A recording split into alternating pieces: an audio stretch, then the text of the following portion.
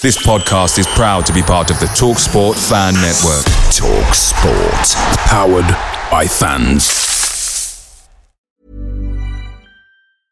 Quality sleep is essential. That's why the Sleep Number Smart Bed is designed for your ever-evolving sleep needs. Need a bed that's firmer or softer on either side? Helps you sleep at a comfortable temperature? Sleep Number Smart Beds let you individualize your comfort, so you sleep better together. J.D. Power ranks Sleep Number number one in customer satisfaction with mattresses purchased in-store. And now, save 40% on the Sleep Number Limited Edition Smart Bed for a limited time. For J.D. Power 2023 award information, visit jdpower.com/awards. Only at Sleep Number stores or sleepnumber.com.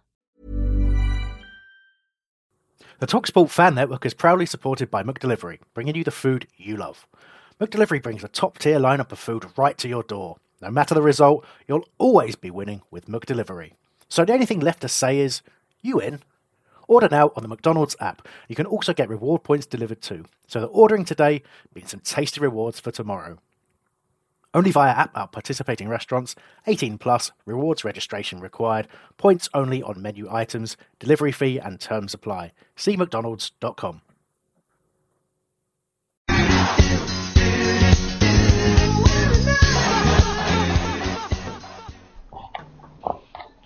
Hello and welcome to Holmesdale Radio. Holmesdale Radio.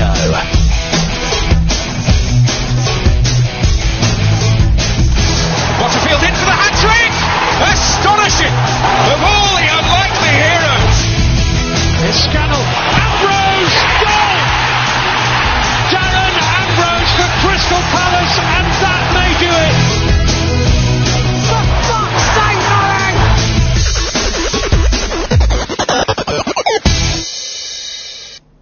Hi, welcome to Holmesdale Radio. I'm your host, Chris Hambling. With me today, I've got Matthew Packham, and I've also got Nick Gussett, who's a last-minute substitute for John Burgess. Thanks for coming along, Nick, and Matthew, of course.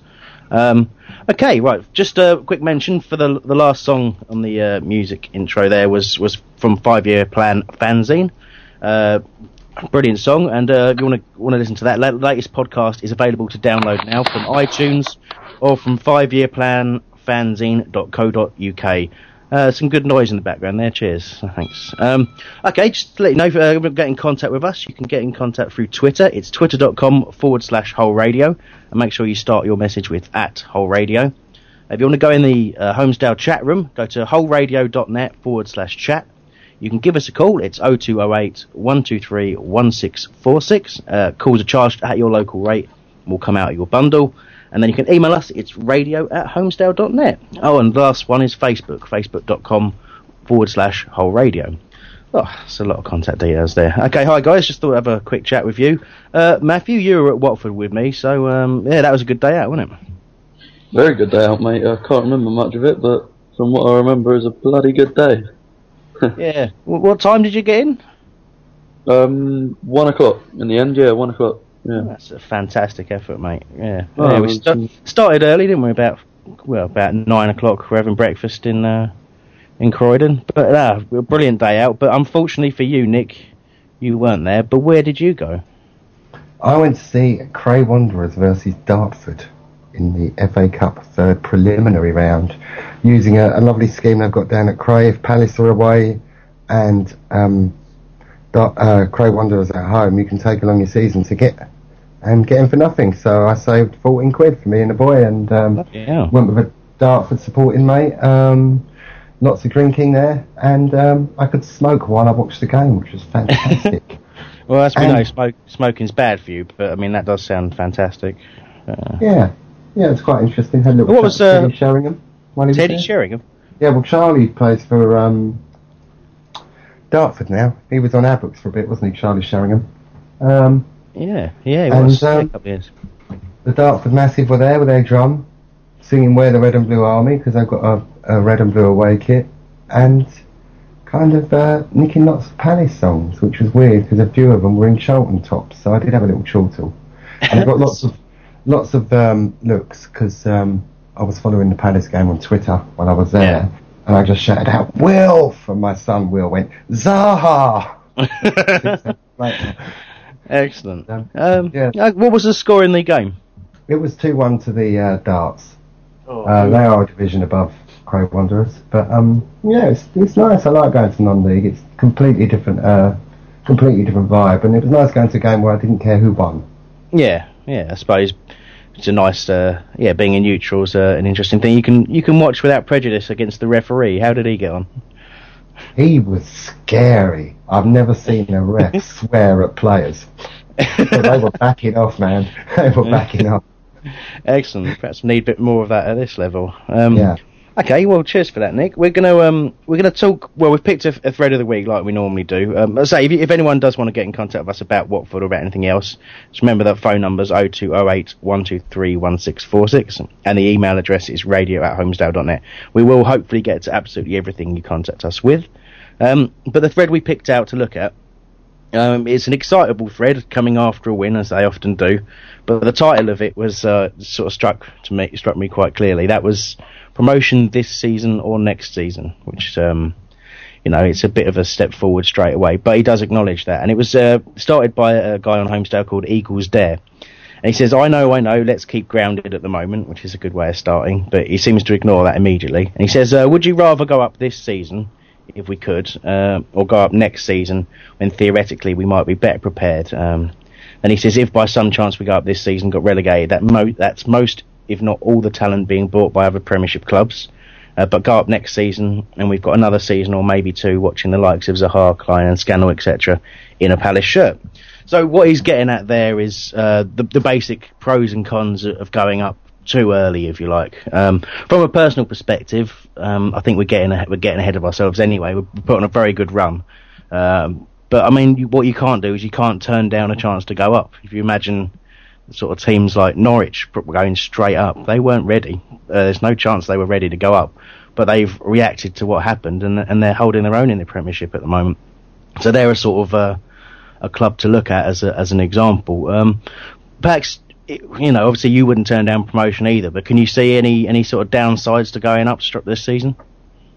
I think so, mate. I think the money issues, where we're not, obviously we've got money now, we're financially sorted, but I still think you just wouldn't be able to afford the quality that you need in the Premier League for us.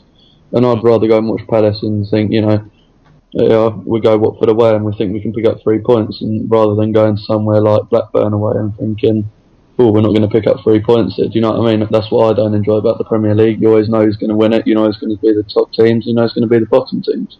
Whereas in the Championship, you've got everything to play for. It's a very good point. It's an excellent point. It's difficult to be competitive at that level, even with the teams in and around the bottom, I suppose. But obviously the money's there. Nick, sort of extending from what Pax has just said about perhaps the Premiership's not quite the draw we imagined it would be in terms of actually watching Palace live. Can you see any more problems of going up so early? With this squad, the way this squad's developed, I mean. It's got to be positives, really, hasn't it? The only downside is if we have one season there, we get relegated and maybe lose a few players before perhaps we would have done. If we've got players like Zaha, who could be here for 2 or 3 more years, if we do go up and then come straight back down, we might only have him for 2. Do you see what I mean? Yeah, I do. Yeah. Somebody wrote in the thread, I don't know who it was, that they'd like us to win the league this season and then point blank refuse to promote ourselves and say, no, we're staying here. It's an interesting idea. Would we still get the money? I mean, to be honest, that's what it comes down to for me when you think about it. I mean, from hearing the owners speak and reading them on the BBS on the whole, you know that they're under pressure to put their own money in. If they don't put their own money in, the club will get into debt, and basically we're running at a loss. And the only way we're not going to run at a loss is if we go up, and then we don't spend all that money that we get. And that's the trick, isn't it? It's going up, trying to be competitive, and then not spending all that money. I have to say, it's quite, it's a nice thing to kind of be talking about at this stage of the season. We're only 11 games in, so clearly it's too early to start making, predictions about going up. But it's a nice position to be in. Sorry, Nick, you wanted to... Yeah. I mean, I think we need to speak to a Blackpool supporter, really, and a couple that I know said they had a great time. You know, it gave them a chance to visit some different grounds. My kids would love it. I'd love it seeing Man United and Chelsea playing at Selhurst. We get a full house every week, and I think we'd actually get a few new supporters in, especially youngsters. So I'd say there'd be more positives than negatives going up. Yeah, absolutely. Well, Pax, it's similar to the point you were making, but you were making the opposite point there. What do you want to say on that? Yeah, well, what I think we've also got to look at, I think a lot of us fans, we're rushing into things already. Alright, we've had probably a dream start this season, because I was still saying that I'd take 15th in the league this year. Alright, we've come out, we've started playing some nice football, still haven't got Marrow's out, Lee Hills, we've got to come back and all that. I just think people have got to really just chill out with it and just make the most of us playing well at the moment and not get too carried away. I think I'd still to today take finishing 15th in the league. Yeah. Table. As long as we just stabilise ourselves this year, next year, I think he can push on. I think when you look at the way our players are developing, I don't think it's going to help some of these players. Certainly, like Wilf, I don't think it's going to help him being stuck in the top division and in a team that's struggling. You know, you can see the Scannell, Wilf Zaha, Williams. You can see these guys are responding to being in a team that's playing well, and is competitive with every side in this league. So that's the worry, isn't it? The worry is that we don't see the team develop like it should. If they're successful, it's almost like a catch-22.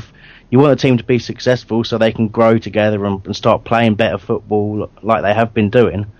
But unfortunately, in some ways, there's this situation. If we do succeed this season, we could well up be in for a season of struggle, and then all the work that Dougie's done to build this team, it gets dismantled by way of his success, if you like. It's a crazy situation. Okay, well, look, that's go on. So, what's the point of playing if we're not striving for the best and getting promotion? Yeah, I mean, but that's absolutely true. But you kind of think, well, if we can just hang on one more season, but you don't, do you? I mean, I've heard it said, you just take the opportunity when it's there. You don't think, oh, we can't go up this year because we can't cope with it. You just go up and you do the best you can. And you're right, Blackpool will tell you, it was great. But I can guarantee you the financial side probably wasn't so great for them. And off the field, that they're probably not quite as strong as they perhaps envisaged they might be. If you think about Forest last season, though, they had their chance to go up, and I'm sure their fans would have rather have gone up with a squad that maybe aren't going to do so well. But they've got the same team this year. All right, they've had Steve McLaren and his umbrellas, which hasn't helped. But look at where they are now. Look at Reading now. They're not exactly setting the league on fire. And, I think we've got to grab if this might be our one chance to do it, and we've got to grab it. Yeah, I understand that. And if you look at failing in the playoffs as another example, if you look at what happened to Leeds a few years back, getting there, missing out on that opportunity that we're talking about. The following season, I think it was the following season, they went down under Kevin Blackwell, and it took them a long time to get back up again, and various different shady dealings if you start reading what's on the BBC website at the moment. But that aside, I know what you mean. I know you can certainly point to Reading as an example of that, although they've picked up of late. But Forest are a classic example of a team missing an opportunity and not really recovering. I don't know if I see us in that way. I see us perhaps losing Klein no matter what happens.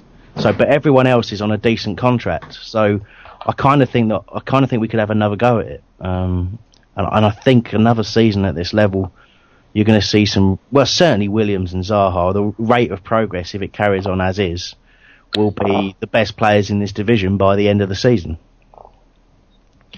Excuse me, just coughing. I don't know if you're still there, Matt. Because yeah, I'm around, mate. Oh, you are. Some of the background sound disappeared. I'm not sure what happened there. I mean, sort of, kind of really finish this off.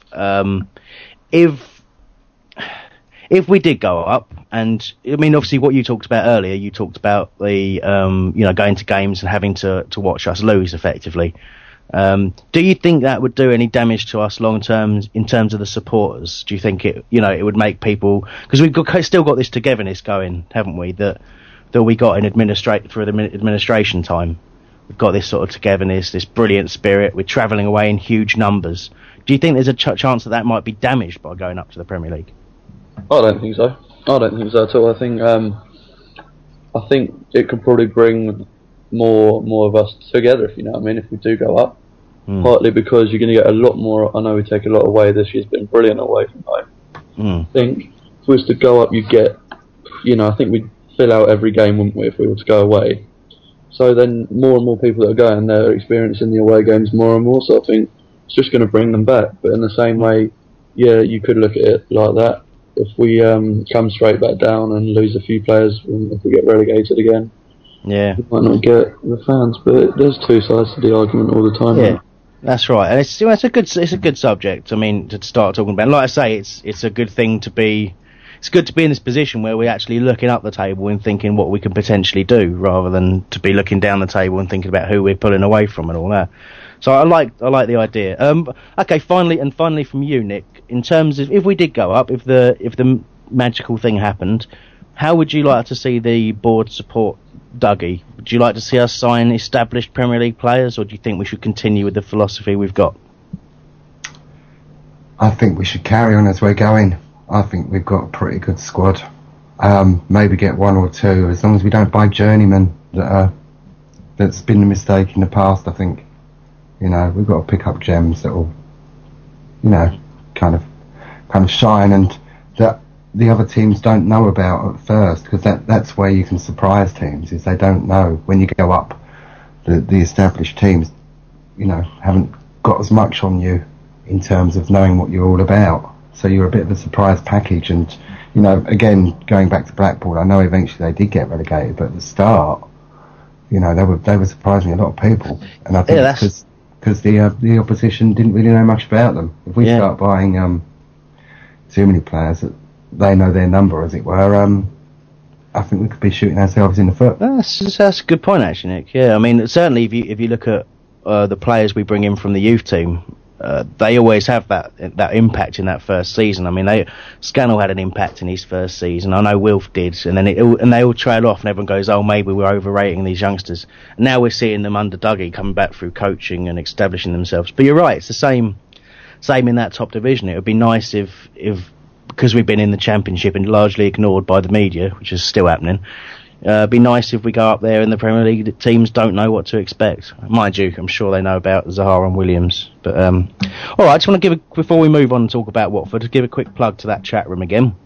If you just go to www.wholeradio.net/chat, that would direct you straight into the Homesdale's chat room, where there'll be some interesting people who are listening in. We'll be talking to you. I'm getting this very strange message. Bear with me. HOL? I don't know what he's talking about. I'll get back to you on that. All right, let's talk about Watford. It's a 2-0 win. That's the first part, really. What a fantastic day out, really. Great atmosphere. To be honest, it wasn't. I mean, a lot of people were talking about how great the atmosphere was. It wasn't anything like Brighton, but then nothing's going to really live up to that, I don't think. So I think. I mean, let's start with the result. Obviously, if you want to comment on this in any way, shape or form, you can give us a call. It's 0208 123 1646. Or you can email us. It's radio@homesdale.net, and we've got a few bits of communication from you already, which is great. Keep them coming. I've been asked what they were trying to tell me earlier, which I've now worked out, was to spell whole radio for you, in case someone tried to spell it with a W. Fantastic. So it's www.holradio.net/chat. They haven't asked me to spell radio yet, but it could happen, quite frankly. Anyway. Okay, so let's talk about it. Starting lineup. It was first time we'd seen KG back for a while after injury. We'd seen Klein come back for his first game of the season, and John Williams wasn't picked, much to most people's surprise. But so I'm going to talk to you first of all, Pax. Were you disappointed not to see Johnny Williams? Not at all, mate. I think that was the game to give him a rest. I think he's probably had quite a lot of games underneath his belt in the last few weeks, and I know, alright, yeah, we had the 2-week break, but he's been away at international, and that had given him a bit of stress and stuff. I think that came at the right time when KG came back and away from home. I thought, but I just think we've got a lot of games coming up in the next few weeks, which he can easily play a part in, so he's going to have to mix up the midfield for a bit. Voice went a little high there, Pax. I don't know if you noticed. I think the beer. It was Jack-esque, wasn't it? It was, yeah. Well, anyway, sorry, right, that's enough of that. I don't know, I might make reference to it continuously throughout the show. So anyway, no Johnny, but KG came back in. I thought we had a fantastic game, KG, before he obviously tired a bit later on. Started off a little rusty, sort of got a little bit of a barracking from Paddy, if I spotted it right. It's a bit difficult. We were being slightly hassled by some stewards during the first part of the game. But and we will be talking about the policing and stewarding, because I think there's been a fair amount of discussion on the boards about that, and having experienced it at first hand, it's a very strange day on that respect. But we'll talk about that in a little while when Nick gets to the first email. But obviously lovely to see Klein back. It turned out Moxie was out with flu, which is disappointing. To see him not in the squad was a bit of a surprise to me, and I was really hoping he wasn't dropped for any specific reason, but no, apparently he was out with flu. And Klein just slotted in at left back. He's had a lot of experience playing left back in the youth. Well, obviously he's played it in the first team as well, but he played for quite a while in the youth team, if I remember rightly, when we had, I think it was Michael Abnett on the right hand side there. So he's got plenty of experience playing that position, and typical Klein, it's like he'd never been out of the side. You impressed with impacts? Very impressed. I thought it's just his pace, isn't it? Do you know what I mean? Like, you got somebody who's going to run at people from the back, and all the link-up play was really good, and I just thought that's what we've been missing. I think when Moxie's back, Klein can go back to right back, and then I think him and Zaha are going to just tear it up. He's so good, and that's what I'm looking forward to. Hopefully Moxie will be back next week for the Ipswich away game, and then we'll have a look then. But I think it's going to be such a good partnership. That's actually a fantastic point. Nick, talk to you about that, Nick. You've seen enough of Klein over the years and Zaha as well. As a partnership, that's going to be something special, isn't it? I think it's going to scare the bejesus out of Chelsea, let alone Bristol City. I think it's going to, yeah.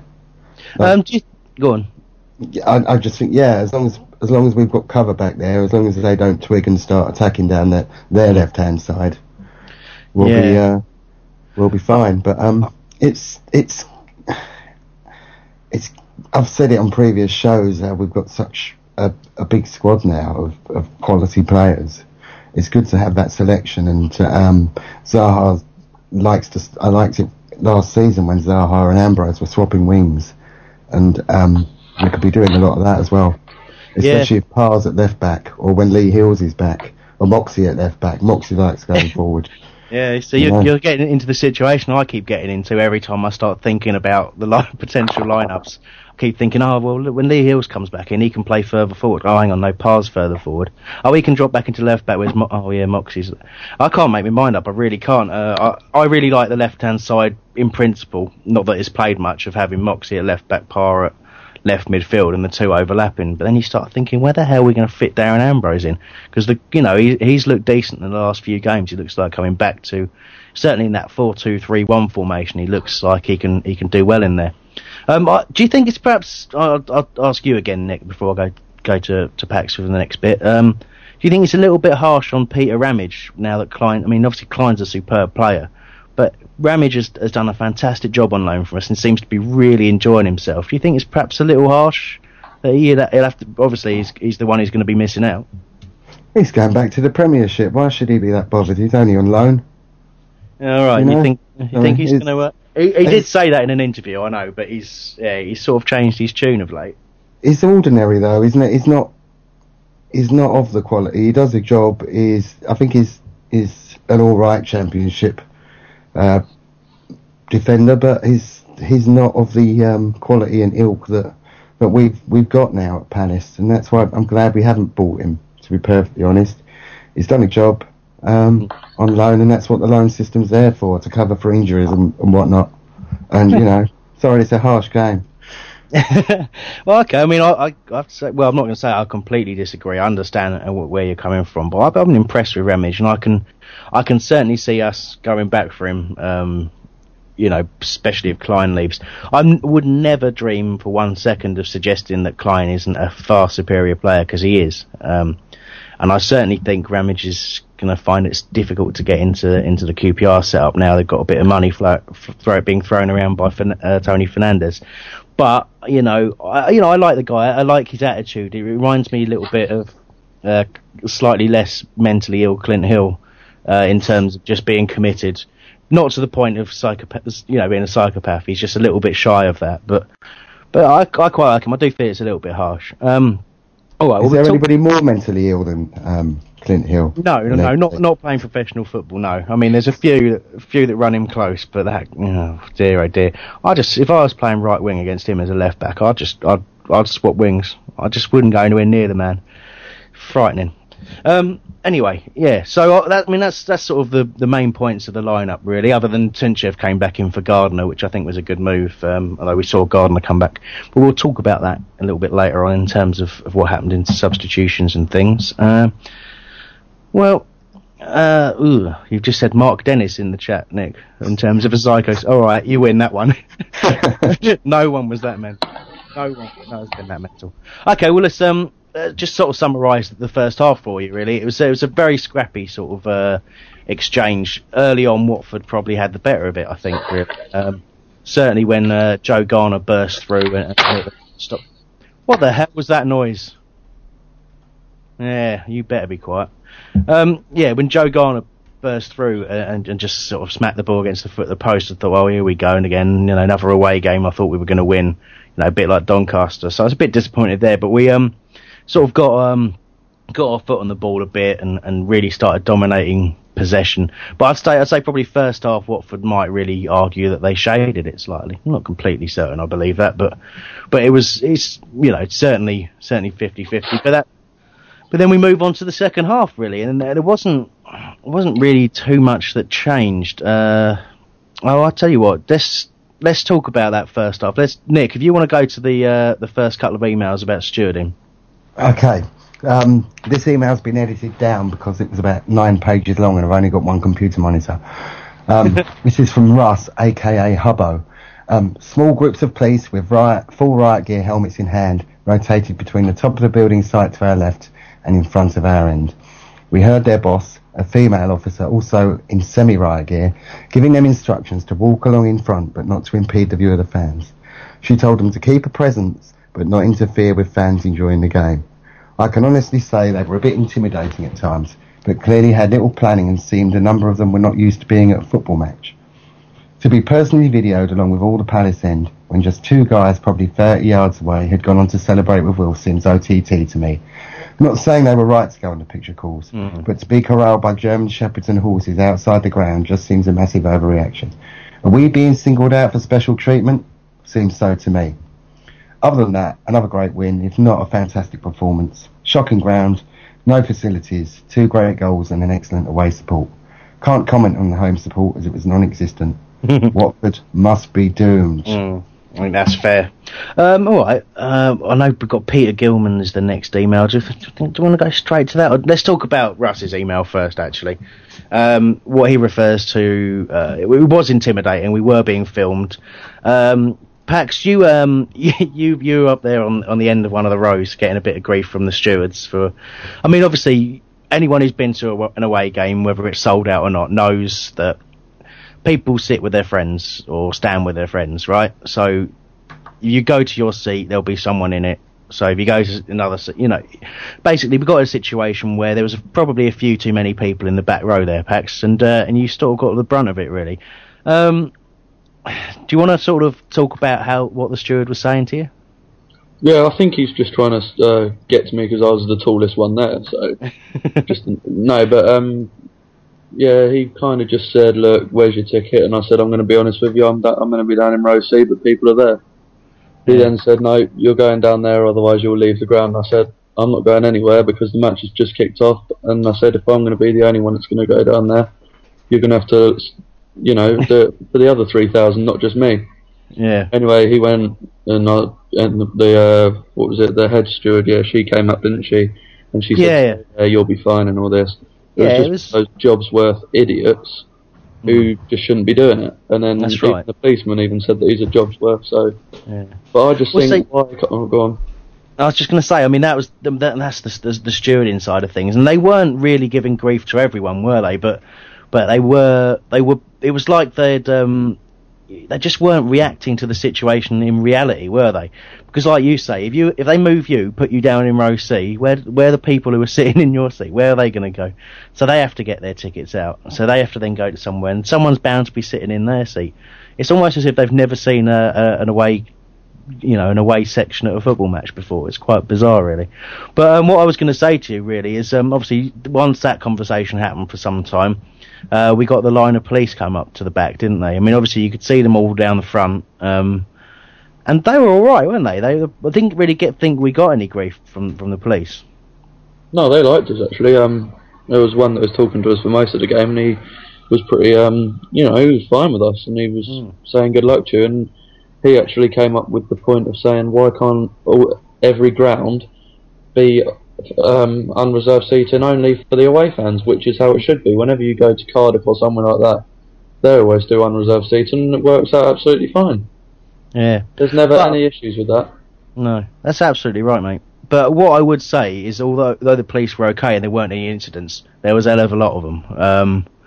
And that's really what the question is. Because obviously we hear that our away allocation is restricted, and then you get there and we're essentially escorted from the train station, and we had a police escort walking with us, you know, sort of about 3 groups of 2 police officers as we walked along. Yeah, but they know it was you that was there.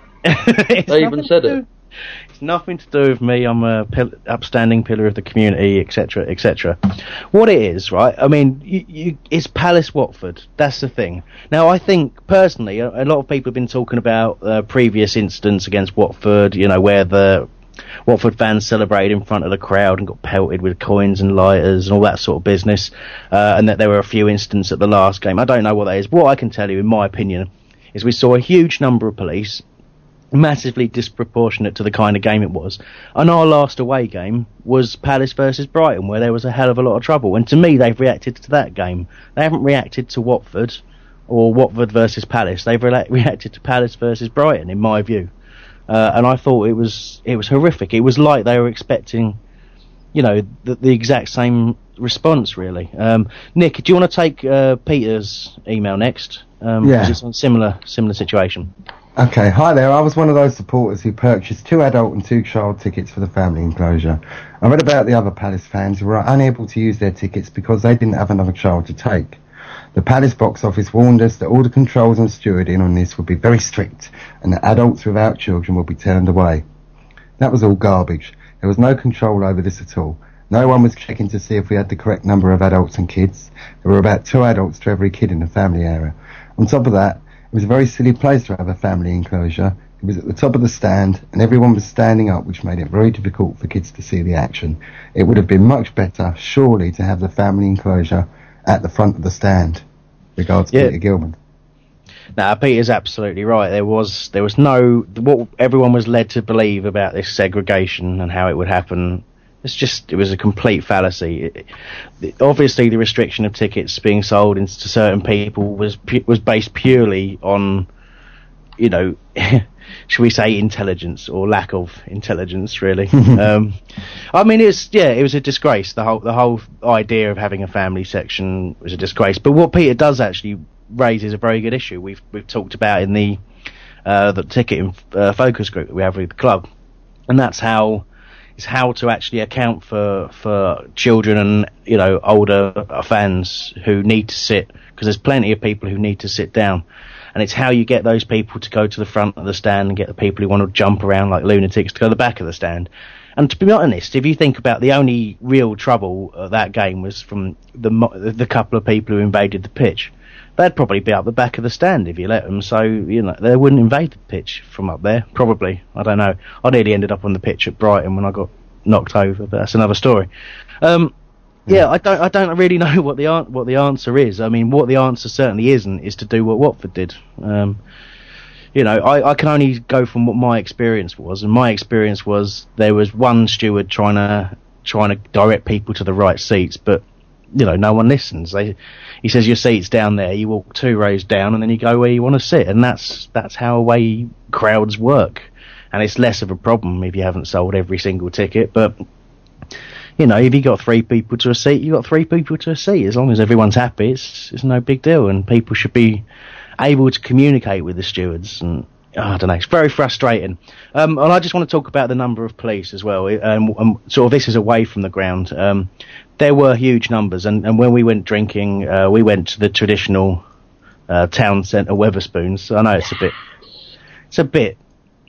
Cheap really, but that just seemed it's an easy place to meet large numbers of Palace fans. That's if you want an atmosphere pre-game. Not everyone does. And have 4 shots for £5. Yeah, and have 4 shots for £5. I was going to get onto that. Well spotted. That was more than was in the game, isn't it? That's actually true. Yeah.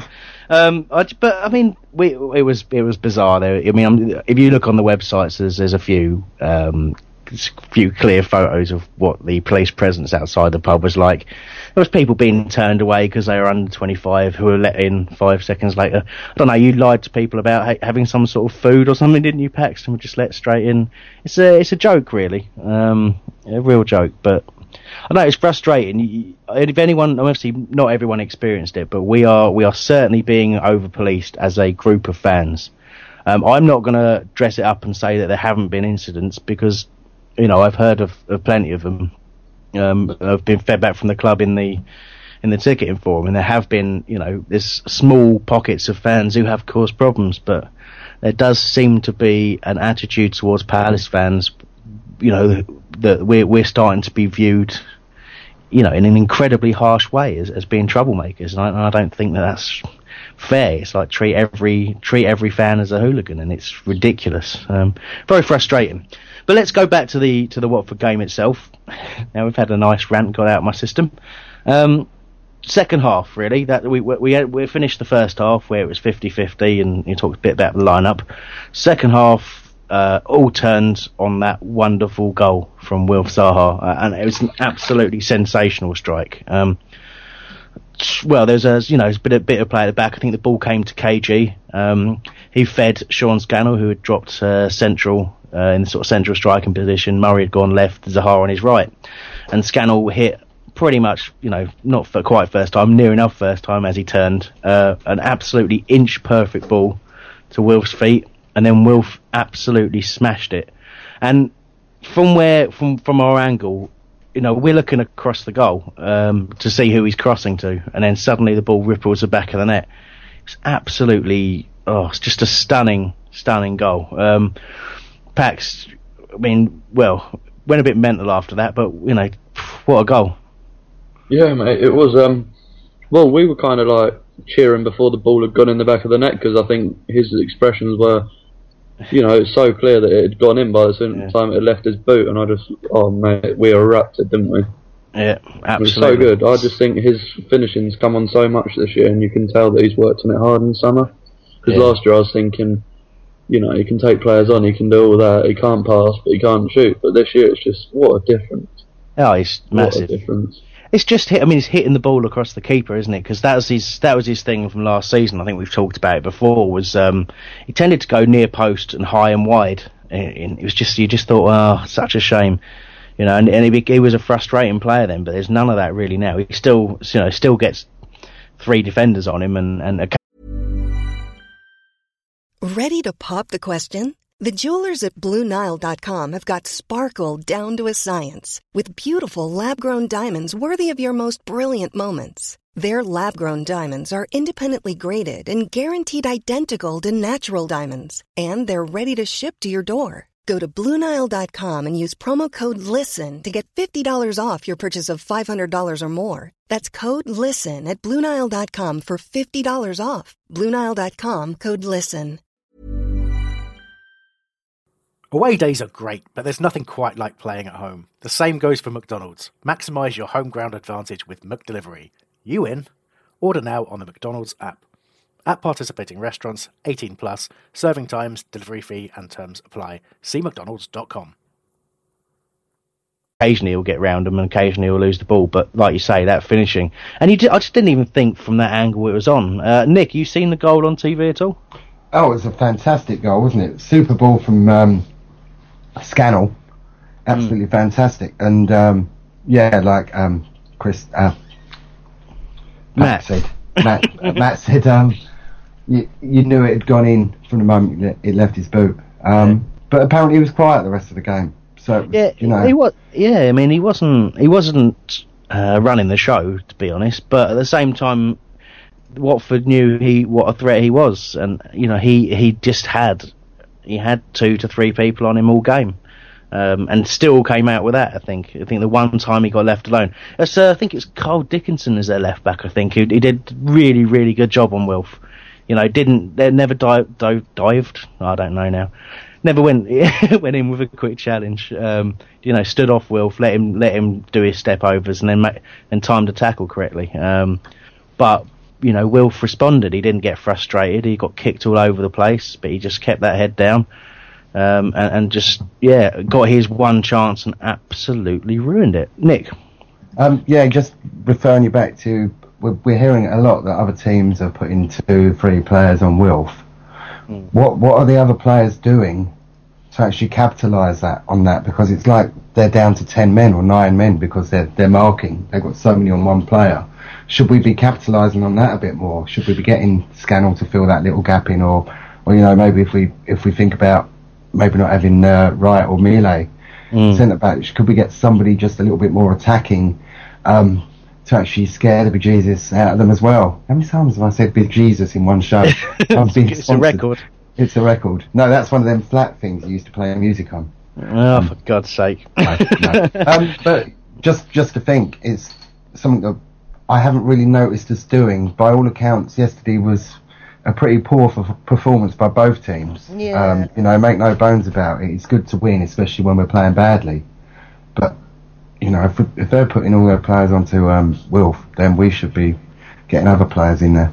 That's a really good point, Nick. And I think it's a lot of it's to do with the system we play away.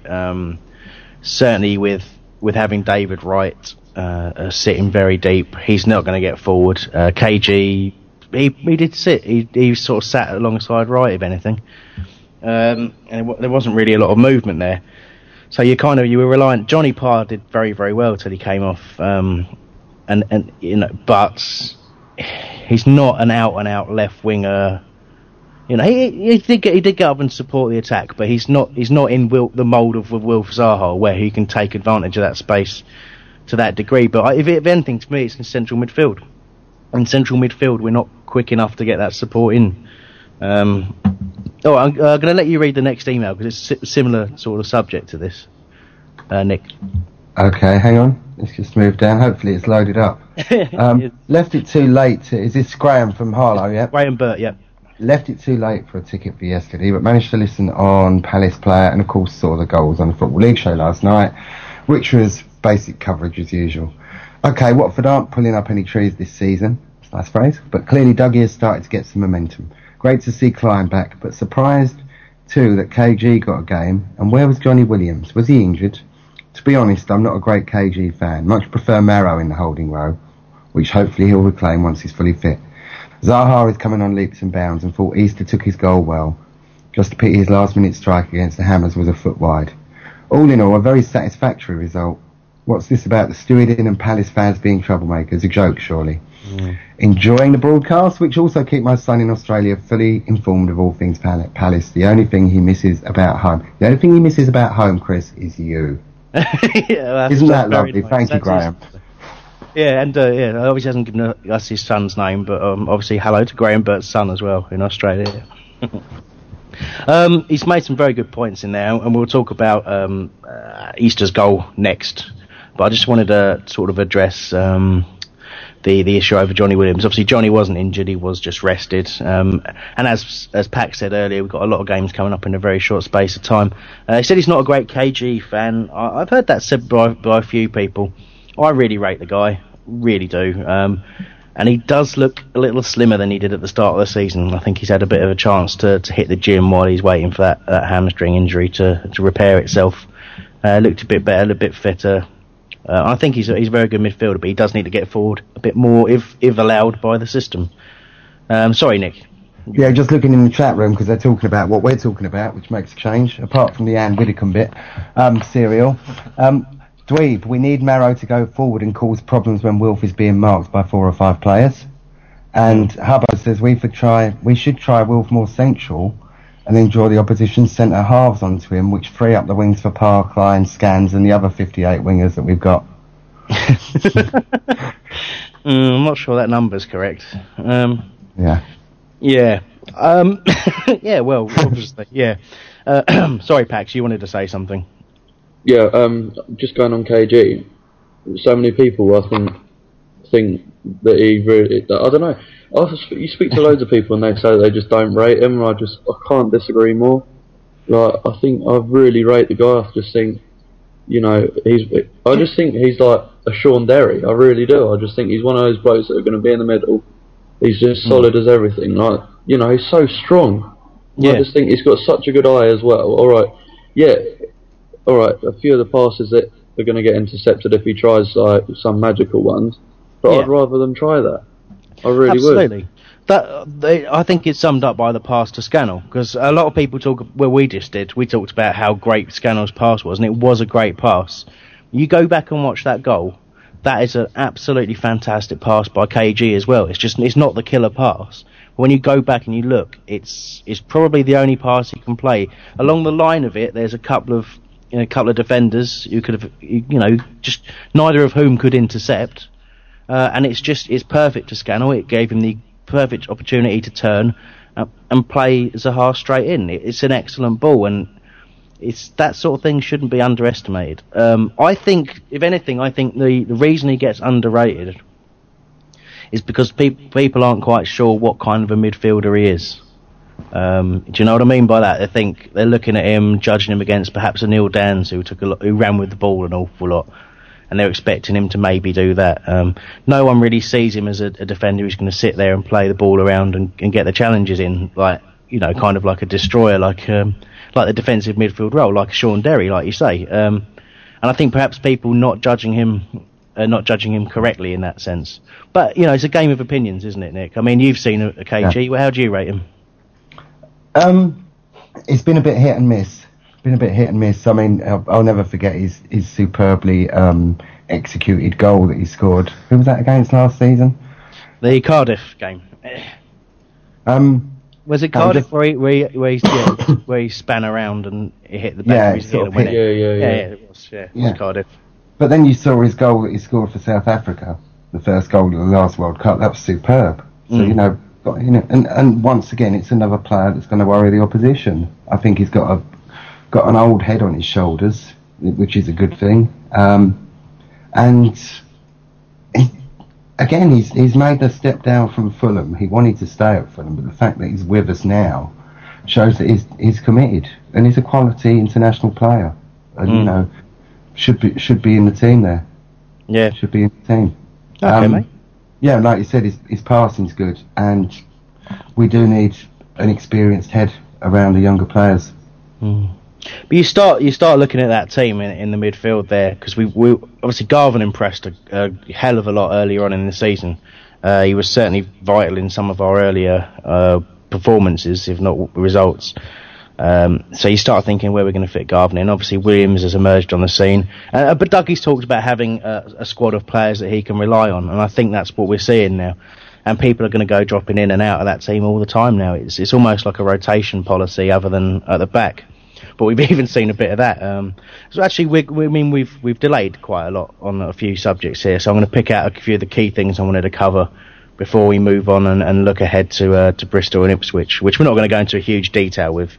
But we'll have a quick chat about the team lineups we want to see and some of your predictions.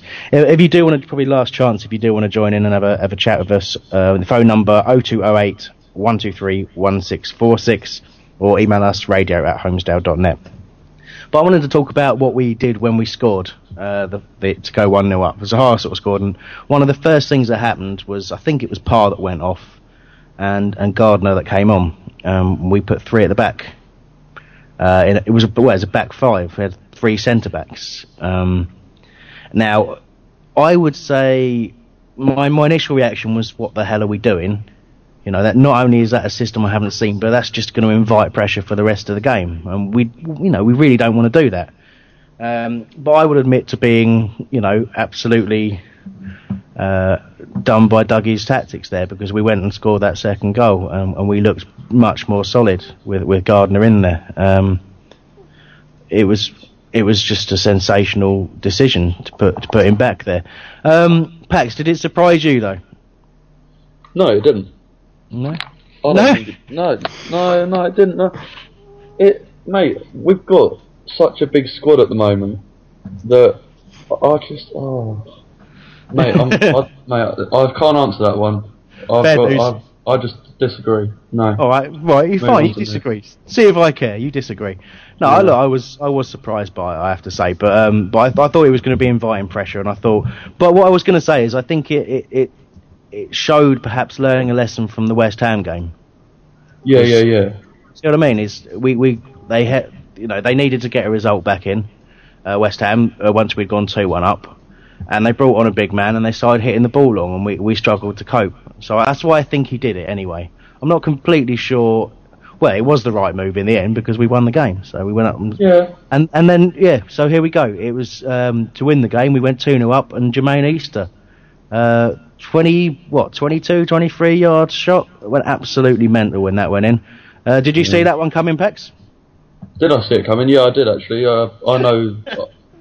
Mate, really? I told you it was going to be a goal when Sproney had it in his hands. Remember? You said goal after every time we won the ball back. You turned to me and said goal, and twice it might have happened. But anyway. No, I've been saying for a while that Easter's going to score. He's going to be a good goal scorer, and I think he's just a confident striker at the moment. And just I don't really know what that noise was. Nick. My cat. Oh, is it your cat? My cat is snoring. I found it really distracting. I could hear this high-pitched squeak. I thought it was coming from my throat. Or I thought it might have been Packham, but anyway. Yeah, no, my curry hasn't gone down through me that quickly, mate. Fair dues. Is that Matthew Packham? Matthew Packham, yeah. Don't mock him, he won't like it. So, Nick, you've seen the Easter goal? Fab. Yeah? I'm so pleased for him, because he's been blowing a bit cold, hasn't he? Blowing a bit hot and cold. Yeah. And he's come in for a lot of stick, so I like it when somebody who comes in for a lot of stick I really hope kind of puts two fingers up at the fans and say, look at what I can do. There you go. It's a fantastic goal. It could have come a little bit earlier. I think they would have fallen apart a bit more then, and we'd have stuck a few more in. But I really hope the cat noise is coming out on the radio. It's very distracting. Anyway, just want a quick chat about the atmosphere. We did sing all game. There's a good old long session of We're the Red and Blue Army. So much so I got a little bit bored towards the end. I'm joking, really. It was good. Really? It does, yeah. It was a good atmosphere. Really enjoyed it, and I think everyone else did too. But like I said earlier, I felt it was a little bit tame compared to just how mad Brighton was. Although it's easy to forget that the first sort of 50 to 60 minutes of the Brighton game, because of the tension, it was a little bit quiet at times, but just the way we went mental at the end, it's just going to make every other atmosphere seem slightly tame. But it was great. In terms of man of the match, I'll give mine afterwards, but I'm going to go to you first, Pax. Who did you think was our best player on the day? Man of the match for me yesterday, toughie, probably Zaha, just because of that goal. And I know he didn't have a lot to do, and he didn't really get in the game a lot, but he did what we needed, and that was to get the ball in the back of the net and run at defenders. Yeah, Zaha. Okay, mate. Well, Zaha was one of my thoughts, as was KG, because I thought the spell he had on the pitch, he was excellent. I'll probably give it to Klein though, just to come back and do what he did. Absolutely solid at the back. Nothing really got past him, and just added a brilliant attacking dimension. It was just on a few moves. Wasn't a massive amount, and there wasn't a huge amount in it. Special word for Paddy as well. I mean, his comments during the week, hopefully everyone's seen that about him never wanting to leave the club, and it's basically echoing the comments we got from him on the Player of the Year really. Sorry, Pax, you wanted to jump in there? No, yeah, just one quick one, mate. I also thought an unnoticed player who played very well yesterday was Tunchev. I thought he played really well yesterday with McCarthy. I thought them two linked up well in defence, and they just looked really organised, which I haven't seen for a while in the centre defence. Yeah. No, that's a fair point, mate. Yeah, I mean, Dougie talked about how solid. Good cough. Dougie talked about how solid we were in comparison to Watford, and how the bit of quality at either end, and I think that's what he's referring to. We had a bit of extra quality in the centre back positions and a bit of extra quality up front to get them goals. I think that's fair. I'd still probably give it to Klein. I just thought he was overall had a great game. As a final thought on that match, before we move on, I would just like to point out that we now have more away points than at home points this season. Well, what a turnaround that is. Right. Yeah, I think that's okay. I think it's 9 away and 8 at home, so there we go. That's Dougie in action for you. It's, if anyone's... I think it's an email... I think we got... I went completely mental there for a second. I think we got an email about it somewhere in this section about someone saying about all the people who are slagging Dougie off. Well, that's evidence of him changing things there. We're going to have a quick break for news in brief, which should be entertaining, and then when we come back, we'll talk about Bristol and Ipswich. All the latest news from around Selhurst Park. This is News in Brief. John Williams. Oh no, hang on. You need to introduce it, don't you, Chris? No. All right, read it. John Williams was called up to the full Wales squad for the first time last week. The midfielder ace was rewarded with a call-up for a brilliant start to his professional career, impressing the Eagles with a goal and 3 assists this season. The 17-year-old has already turned out for the Wales under-21 side and became the second youngest player to do so. Tune in over the next few weeks to hear an exclusive interview with Johnny Esther. Over to you, Chris. Thank you, Packham. Young Crystal Palace keeper and Helmsdale radio favourite Wes Fotheringham signed for Swindon Town on loan until January. Fotheringham joined the Eagles from Bromley in August last year, but is currently third choice behind Julian Speroni and Lewis Price. The 20-year-old got first team action on loan at non-league Histon in March, and Swindon manager Paolo Di Canio wants him to challenge his goalkeepers for a starting place. Fotheringham confirmed the switch on his Twitter page, saying, "All done. Officially signed for Swindon Town FC on loan until January. Di Canio is a ledge." I don't think he means like a window ledge. I think it's like a legend. And, well done to Wes, and he kept a clean sheet in his first game. And finally, Mile Jedinak admits he's still adjusting to English Championship football. The Australian international joined Palace in the summer on a free transfer after 2.5 years stint with Turkish club Glenrich. Jedinak, who scored in Australia's 3-0 World Cup qualifier win over Oman this week, believes the step up in quality will only improve his game. The championship is non-stop and you have to be switched on the whole 90 minutes. There's no lapse in concentration there because you find you'd get punished when you track back in defence. You might think, they're not going to only make the run. This doesn't make any sense really, but they will make that run. News in Brief. Yeah, that was news in brief there, which was read in a professional manner as always. Okay, let's. Do you know what? I think we should have a look at some emails first, because before we look at the Bristol and Ipswich things, just want to pick at the first couple. I'm going to read out Nige from Palace Radio. It says, "Hi guys, so glad you scheduled a show at this time on a Sunday night. Removes the temptation to watch X Factor. Glad to be of service. No one should ever watch X Factor." So he missed out on tickets for Watford and planned to take a small group of friends who now live in the area but support Newcastle and Oxford amongst other teams. Due to Watford's home end and ticket buying restrictions, none of them went. He said that said, he enjoyed a weekend in Watford, including sub £2 pints of ale in Wetherspoons, and score updates on his mobile. Looking forward to a flurry of home games, we certainly won't be missing out on. Good stuff, Nige, and thanks for writing in. And do a fantastic job on Palace Radio. Pax, do you want to read out Ben's email? If you can read it. Can you get there? You there? Pax? He's not even there, is he? Shall I read it? Yeah, go on, Nick. So far, from what I've seen from Murray, I've been really impressed. and he does look an absolutely fantastic capture. He has so many good attributes, being good in the air, a hard worker, great at holding up the ball and bringing others into play. And he has a clever footballing brain and looks like he can chip in with a large number of goals, which you don't often find in target men. I know he's nothing like AJ playing-wise, though I would love to imagine how they both would have teamed up together.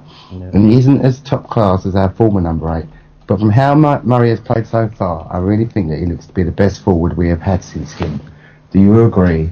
And I think that's Ben Mincham. I think that's Lewis Schmeichel, if I'm not mistaken. So your thoughts on Murray? Well, my thoughts on Murray. My thoughts on Murray are, I've been saying it all season, and I certainly think that summary of best forward we've had since AJ is about right. The guy is complete forward. He has absolutely everything, and I just don't understand where someone with that ability spent the entire of his career in the lower leagues, because he looks excellent. You know, it's a little bit like Ricky Lambert at Southampton in some ways. You look at the way Ricky Lambert plays at this level now, and you just think, why is he? What, you think he's 29, Ricky Lambert? I think Murray's 28. These guys, they should have been playing at a higher level and pushing themselves and proving themselves against better players, because they are of a very, very good standard. And I think we've got Glenn Murray at a fantastic time in his career. I really do believe that.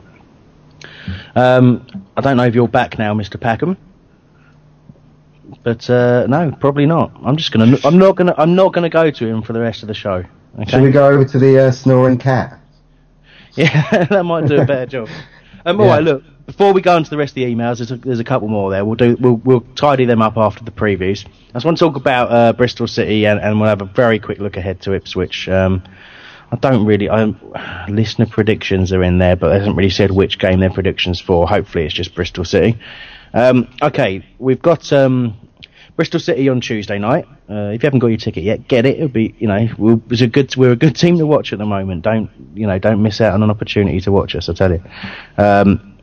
We're gonna see some changes. I think I can certainly see Williams perhaps coming back in, but I expect that central midfield to look very different. In some ways, I think we're now in a position where David Wright's played a lot of games and done a fantastic job in there.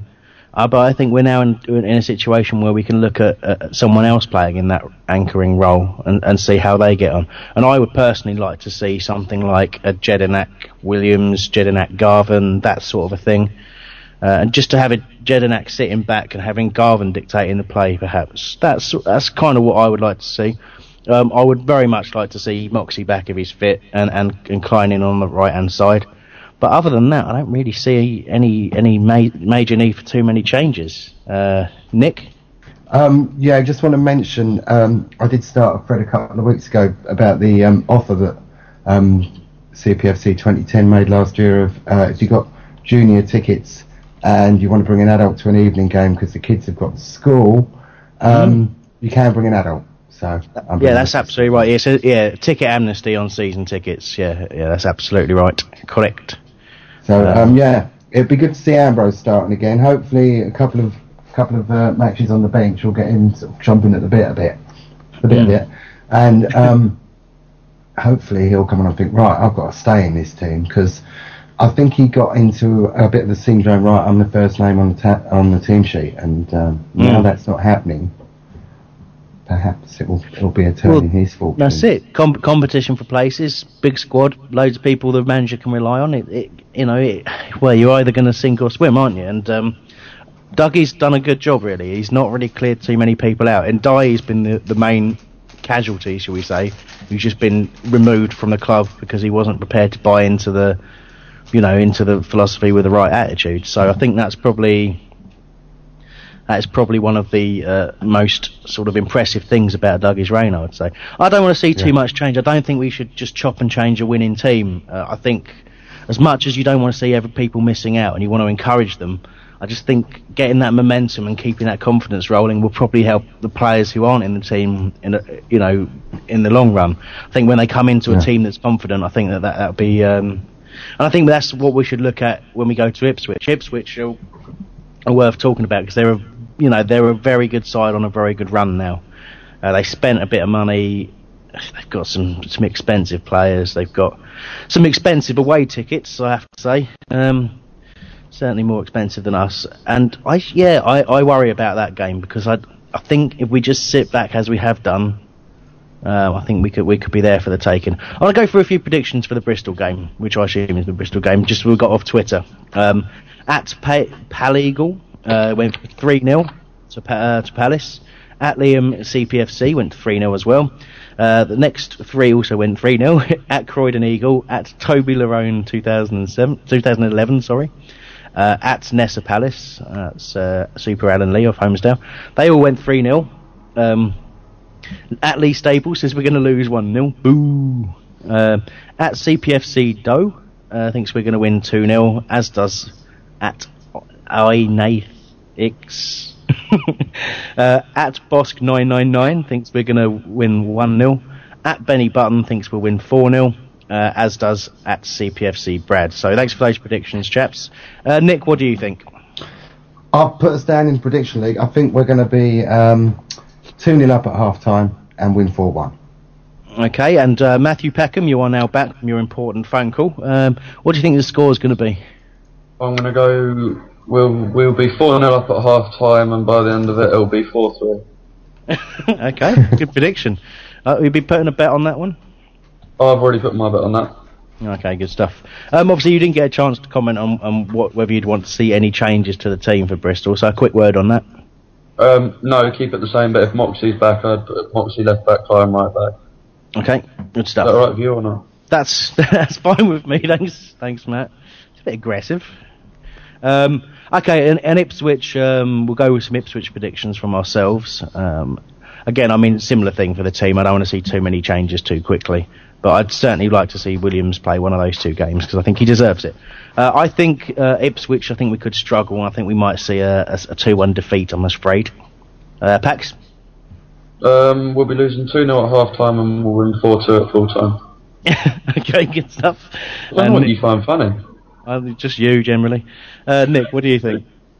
I think Pax should stop getting cricket and football confused with his scores, really. No, I think a 1-1 I'll be happy with. Okay, good stuff. Right, well, that's where we are with those two games coming up. Got a couple. One, two, three. You've read that one from Ben. 1, 2, 3 emails. So that's one each, chaps. Pax, can you take Mereworth Dave's email, please? Hello, Chris. My emails are not loading. Oh, okay. Well, they're actually in the show document, but all right, fair enough. It's fine. I'll read it for you. It says, won't even load either. Okay, no worries, mate. We'll leave you out of this last bit. I'll read this. It says, "Hi guys, great show. What a difference a season makes. If we'd have kept the lead versus Peterborough and Leeds, we'd be joint top right now. It's a scary thought because we could have won those two games pretty easily, I think." Bloody hell. And he says, "It just shows how far we've come, and it's clear to see the results and not just luck. Dougie has brought the winning habit back." That's Mereworth Dave. Thanks for that email, Dave. So, Pax, I mean, obviously you were going to read that one out, so have you got an opinion on that? Well, basically the main point there is what a difference a season makes. The main point there is we'd be top if we'd beaten Leeds and Peterborough, as we perhaps should. Nothing at all? Alright, no worries. He's gone. It's sad. Nick, do you want to answer for him? We would have been joint top, wouldn't we? And we would have been going mad about going up. Doug is doing brilliantly. It's fantastic, and I'm glad that we've got him, really. Thanks through and through. And we have, how many more players we got? 4 or 5 more players than from last season? It's just, they've all come on and he's playing the style he wants. Yeah, sorry. The style he wants. That's fine. I think Matthew Peckham came back during the middle of all of that. Sorry, mate. Sorry, mate. Don't worry. We'll ask you the question next time. Nick answered for you. Nick, can you get the next email from the fabricated Mike Roch? Well, we've got one from, I'm not going to read that one. I'm going to read the greetings from the People's Republic of North Korea. Yeah, go on then. On hearing your capitalist bile spewing forth from our heavily restrictive personal computers, myself and my family of Korean peasants wish to file a complaint about your radio show. Even as a big Crystal Palace fans, we find it repulsive to listen to your Western music and Western jokes. We hope that our godlike leader, Wim Wong Will, sends you a nuclear way. Aside from that, we are very pleased about our win at Watford and very excited about our win against Brighton. For ruck's sake, Murray. We hope for promotion this year, although we are very against the symbolically capitalist league of the Premier League. Good night from Phuong Phuong. There's a fine line between humour and racism. That's all I'm going to say on that. But luckily they can't hear us in North Korea, so I think we got away with it. Yeah, I think so. I'm just going to say I don't believe that that's a genuine email, especially as it was titled Gusset to read. I think you're in on this. I know who that was from. I think we all know who that was from. Yeah. Okay, well the last one is from Michael Roch. And he says, I wonder what the bellends that called for Friedman's head after Peterborough have to say about Dougie now. I'm just so glad that the mercenary from Bournemouth chose Burnley. That's a very good point. He looked that creepy man managing Burnley. They lost again. He said, our squad looks so strong and his players perform in a number of different positions, and he says, which over a season will prove valuable. Very, very, very good point. Nicely succinct. People got a little bit overexcited after a couple of games. Obviously Peterborough was one and Doncaster was another because it was a poor performance up there. But you just cannot argue with the progress we're making. I think that's fair. And the squad strength is the thing that people keep falling back on. It's very difficult to pick a preferred first team and stick with it.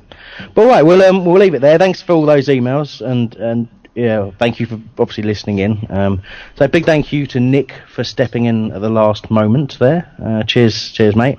And thanks to Pax as ever, especially for the squeaking bit on your voice that I'm going to get Mikey to play in a clip repeatedly. Thank you. No worries. Cheers, buddy. And obviously thank you for Mikey for producing as well. And not thank you for some of his song selections earlier on. They weren't great. Also, thanks to 5 Year Plan for letting us play out that wonderful What a Night song, which you should really catch up. 5 Year Plan fanzine.co.uk. Next, sorry, Chris, before we go, we've got to start the song at the end that we're playing out on is especially for Serial Thriller, Who's in Love. Oh, and hello, Jerry. Yeah, hi, Jerry. In the chat room. Hi, Jerry. Shout out to Jerry. Yep. Good stuff. Okay, well, we'll be playing out a song for Serial Thriller shortly. But next week, we should have a Bristol City and Ipswich reviews, where we definitely will have those, and potentially an interview with a certain, shall we say, young superstar. I'll leave it there. Hopefully we should have that. Thanks very much for listening, and we'll play you out now. Cheerio, bye.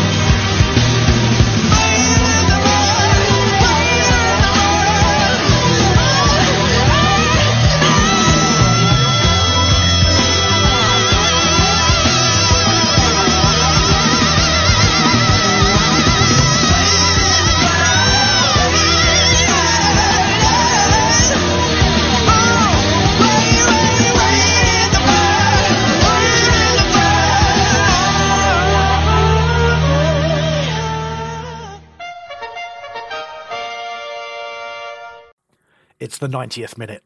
All your mates around. You've got your McNugget share boxes ready to go. Your mate's already got booked for double dipping, and you steal the last nugget, snatching all 3 points. Perfect. Order McDelivery now on the McDonald's app. You in? At participating restaurants, 18 plus, serving times, delivery fee and terms apply. See mcdonalds.com. Mom deserves the best, and there's no better place to shop for Mother's Day than Whole Foods Market. They're your destination for unbeatable savings, from premium gifts to show-stopping flowers and irresistible desserts. Start by saving 33% with Prime on all body care and candles. Then get a 15-stem bunch of tulips for just $9.99 each with Prime. Round out Mom's menu with festive rosé, irresistible berry chantilly cake, and more special treats. Come celebrate Mother's Day at Whole Foods Market. This podcast is proud to be part of the TalkSport Fan Network. TalkSport. Powered by fans.